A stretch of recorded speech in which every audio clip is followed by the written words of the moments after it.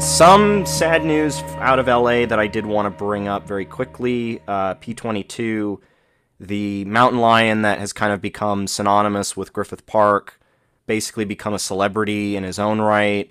I know he even has his own little like mini exhibit at Museum of Natural History, which we saw was as of the day that we're recording, which is Saturday, December 17th, was euthanized by basically local officials that work with sort of the natural spaces in Los Angeles. It looked like things weren't looking good for him. They found him, I want to say he was near home. I forgot if it was near Echo Park or where exactly, but he wasn't looking too great. His fur was thinning. He just basically he looked unhealthy. So I know there's a lot of people that were fans of his. I know that the city has, to some degree, tried to help a lot of these animals that are still just trying to live natural wild lives in an area that is just slowly gobbling up all of the remaining natural spaces within the city. But it's definitely a shame that this has come to pass at this point. I know there's been other mountain lions this year that have been hit by cars, and these are other mountain lions too that have their own designated names, their own collars, they're being tracked, and the fact that I think there was one, I wish I remembered more detail, but I know there was at least one freeway where officials were going to try and put sort of like an easier natural walkway so that these mountain lions can cross over without actually endangering themselves on the freeway and then getting struck and killed by oncoming traffic. It's just a shame because if anything, we talk about the dystopia of Los Angeles frequently, but it's just sad that the one good thing, so far, it hasn't come to fruition yet, and these mountain lions are passing away either because of us humans or just because of the fact that their lives as wild animals have been completely encroached upon by, again, us. So, if anything, rest in peace, P22. Gentlemen, I don't know if you had anything to add to that before I move on to the 35th president. Okay, those very somber head Uh, shakes uh, that listeners can't see. yeah, no, when I heard it was a sad moment. You know, I remember the whole thing where it was like, oh, P22 in the news yet again, and it's like, big kitty kind of thing. But yeah, seeing him sort of gaunt and I often think back on sort of like not documentaries, but like little internet videos that I've seen, and I've predominantly seen these from like the Dodo and things like that. Like when I need like a cute animal fix of individuals running animal sanctuaries for, um, unlike Tiger King, releasing rehabilitation. They nurture animals back to health and then release them back to whatever continent that they originally came from or that they were taken away from, to be sold on the black market, which I got to be honest, after last night's Jeopardy, one of the questions was like, oh, these elephants were hunted because of this. And literally, when myself, my mother, and my stepfather were all like, ivory, we all looked at each other and be like, those fucking bastards, like, We watched the hu- same episode. it, hunting animal. It's like, it warms my heart to know that there are people out there, but it also warms my heart to know that like I think as a human species, we never want to see animals suffer. So while it's sad that P22 is gone, it's probably better that he is than is suffering. So I'll leave it with that. So anyway, moving on to some news that sort of follows up on what Andrew and I talked about primarily last week, which was about the JFK Presidential Library and Museum, which was a lot of fun.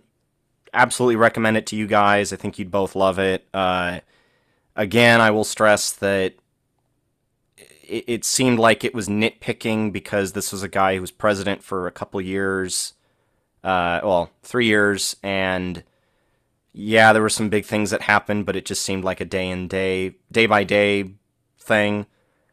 So, obviously, the big news that dropped that came a day after that episode premiered, which was the latest drop of documents that were declassified by President Biden, basically giving us more detail into information we already knew about the CIA's involvement in tracking down Lee Harvey Oswald prior to the assassination, but not doing anything about it, as well as the FBI, which that seems to be the new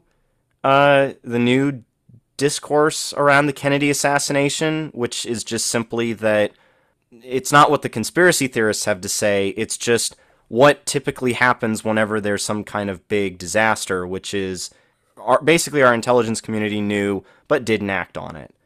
At the same time, though, while there were 13,000 documents that were released, there were about, I think, 4,300 that are still redacted.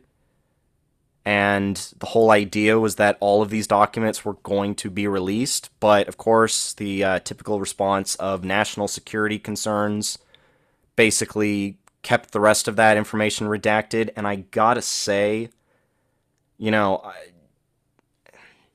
like at this point, I don't know what is still in need of defense by keeping information secret regarding this.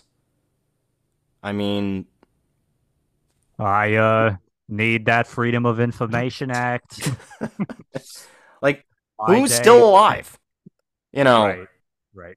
like, next year it'll be 60 years since Kennedy was killed. So, Hmm. I mean, all the presidents that were in Dallas that day, not to really sound like I'm going off the rails, but like it's true, there were a lot of future presidents in Dallas that day. They're all gone. So it's like If we shut up about the the day in question, my day be so fine, then boom, headshot. Shutting up about it closes the mystery, closes the mystique. It basically closes the doors on the Kennedy Museum too, because the allure is gone. Everyone wants to believe that they're the expert, and whether or not you believe that the babushka lady or whatever had something to do with it, or one of the many conspiracy theories. I think my question is, who drives in a convertible nowadays, with a bunch of open windows? I'm kidding. People watch the Zapruder film for that one scene, and that's it.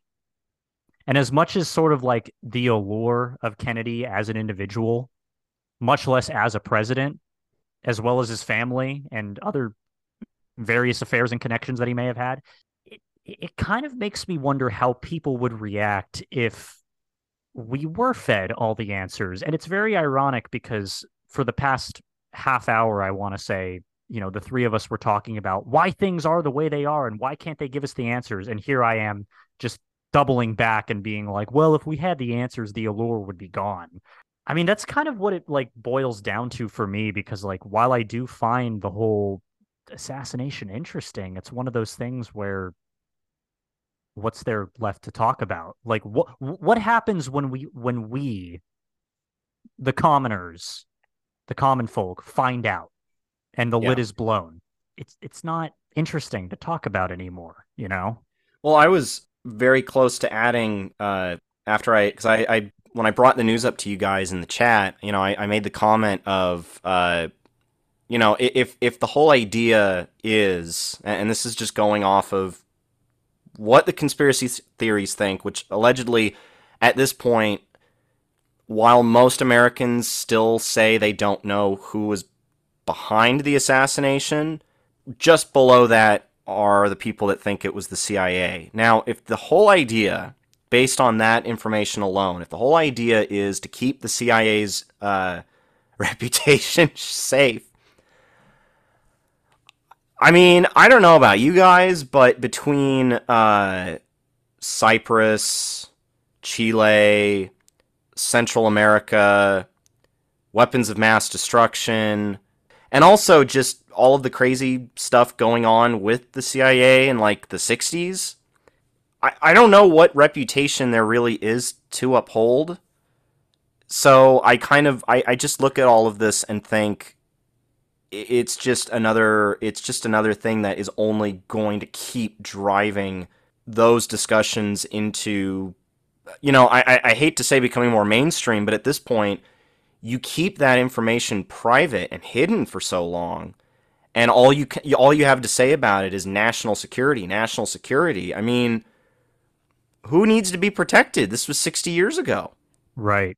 Well, it makes me wonder if Kennedy would ever fall in the collection of other dead presidents that, suffice to say, aren't really being talked about to any great length. Because let's be serious, what constitutes a presidential conversation that existed over 1 to 200 years ago that didn't either found the nation or participated in any kind of major war or enacted Right. any great social change? Like, I'm sure if you did a presidential poll, you would find Kennedy up at the top and you would find someone like Millard Fillmore somewhere at the bottom. And it's like, it makes me wonder that, well, it makes me believe that certain presidents were just people of their time and weren't necessarily remarkable.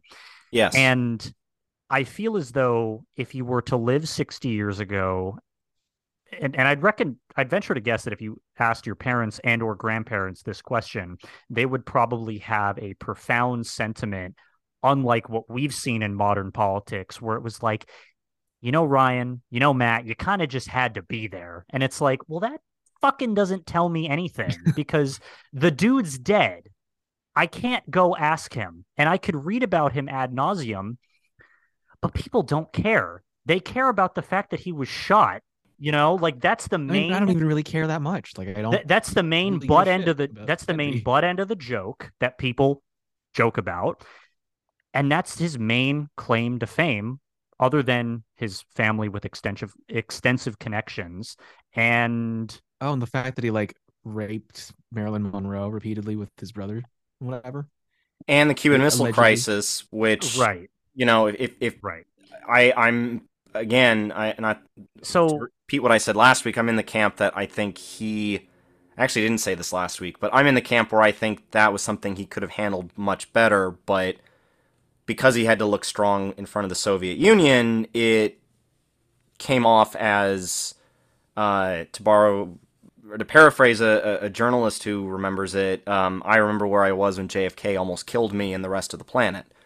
mhm. So, it's not like Teddy Roosevelt spearheading the National Parks Department or Eisenhower fucking spearheading NASA or whatever. Okay. It's one of those things where a president is alive and can only do so much. And by that same token, FDR's claim to fame was that they couldn't elect him again, despite everyone wanting to.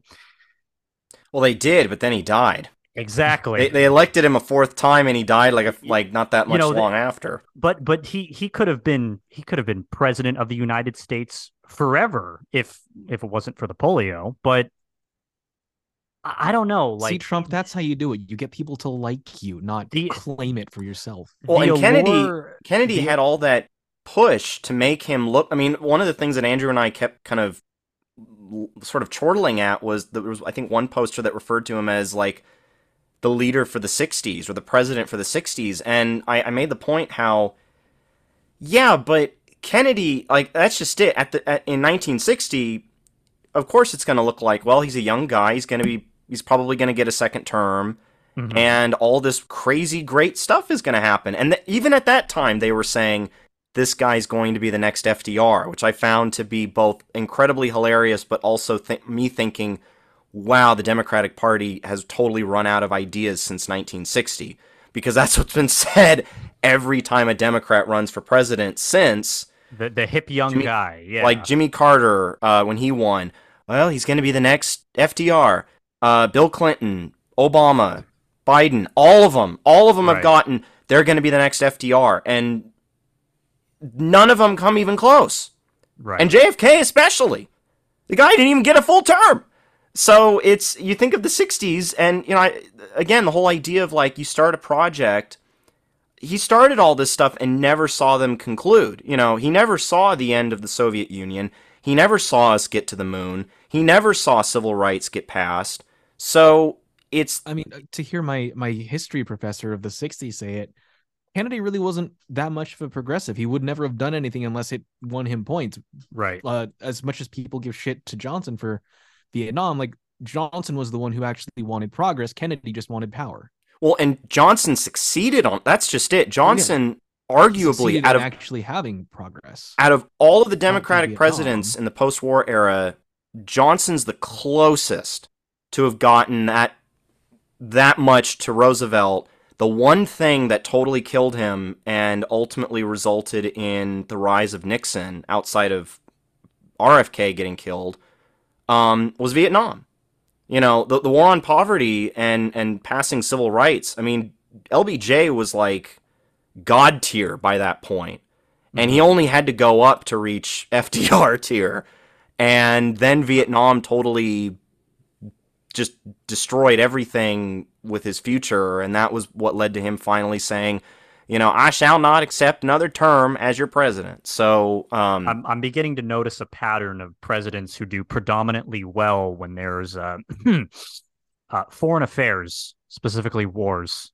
And I mean that kind of just boils down to like, hey, Mr. President, are you going to make a good decision or a bad decision on your constituents, i.e. the American people? And it's like, I could kind of see why FDR was very much well liked, given what was going on in the world. well, and he, for the So- most part, he was operating a presidency that was very Right. focused on domestic policy. So, you know, I think like outside of asking any presidential candidate, you know, what is your A, stance on war, just point blank, but B, you know, how would you handle it? I feel like presidents, not to go like the whole George Washington route, but I feel like presidents sort of like need to be in the shit to really make that considerable of a decision.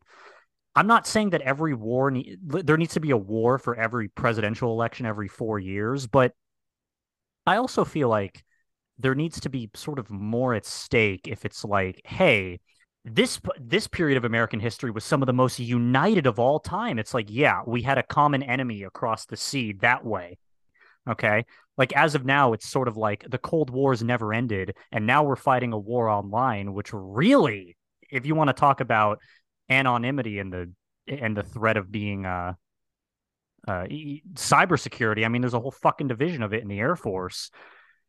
It's a big hot button topic in terms of like who our enemies are and like Team Fortress 2 espionage style or whatever, which, you know, is nothing to laugh at, but at the same time, it is, because people just kind of want to tout that, you know, this country's the best. This country's the, you know, so it makes me wonder if there was a more damning situation that presidents were, if they would be more recognized for their decisions, but also if it would answer the question of like presidents being just sort of people of their time plays into that a little bit more, because charisma could only get you so far, JFK. this kind of touches back on Kennedy's youth of that at that point in history and what that meant for the decade. This idea of, okay, we've had all of our crusty old men that were the men of their time. Now we're at the dawn of a new decade, and you know, the slow, steady rebels without causes from the end of the 50s, they're going to rise up and take over. The problem with that was it pretty much put us back on the path of, you know, crusty old men obsessed with power and obsessed with the idea of power, basically just racking up as much points as they could until you got the oldest man alive being president, who is basically saying, oh, you know what I'm going to do differently for the rest of my term now that the midterms are over? Nothing. And if anything, going back to the whole assassination thing very quickly, I think, again, I've always been of the mind of the official story, but that the Warren Commission, the Warren Report, said happened.